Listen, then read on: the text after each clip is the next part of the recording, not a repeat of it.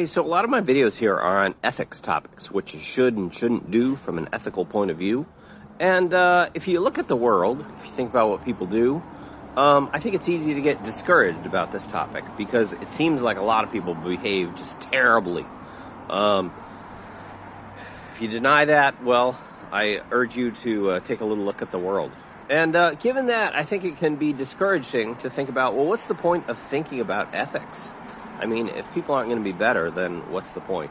Well, here's some quick thoughts about this to try to cheer you up.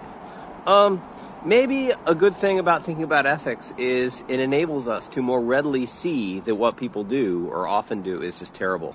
Maybe it helps us see that the rationalizations that people give are bad. And if you look at the past, people accepted all sorts of rationalizations that they don't accept anymore. So what are some of those rationalizations? How can ethics help us? What do you think? Shortcast Club.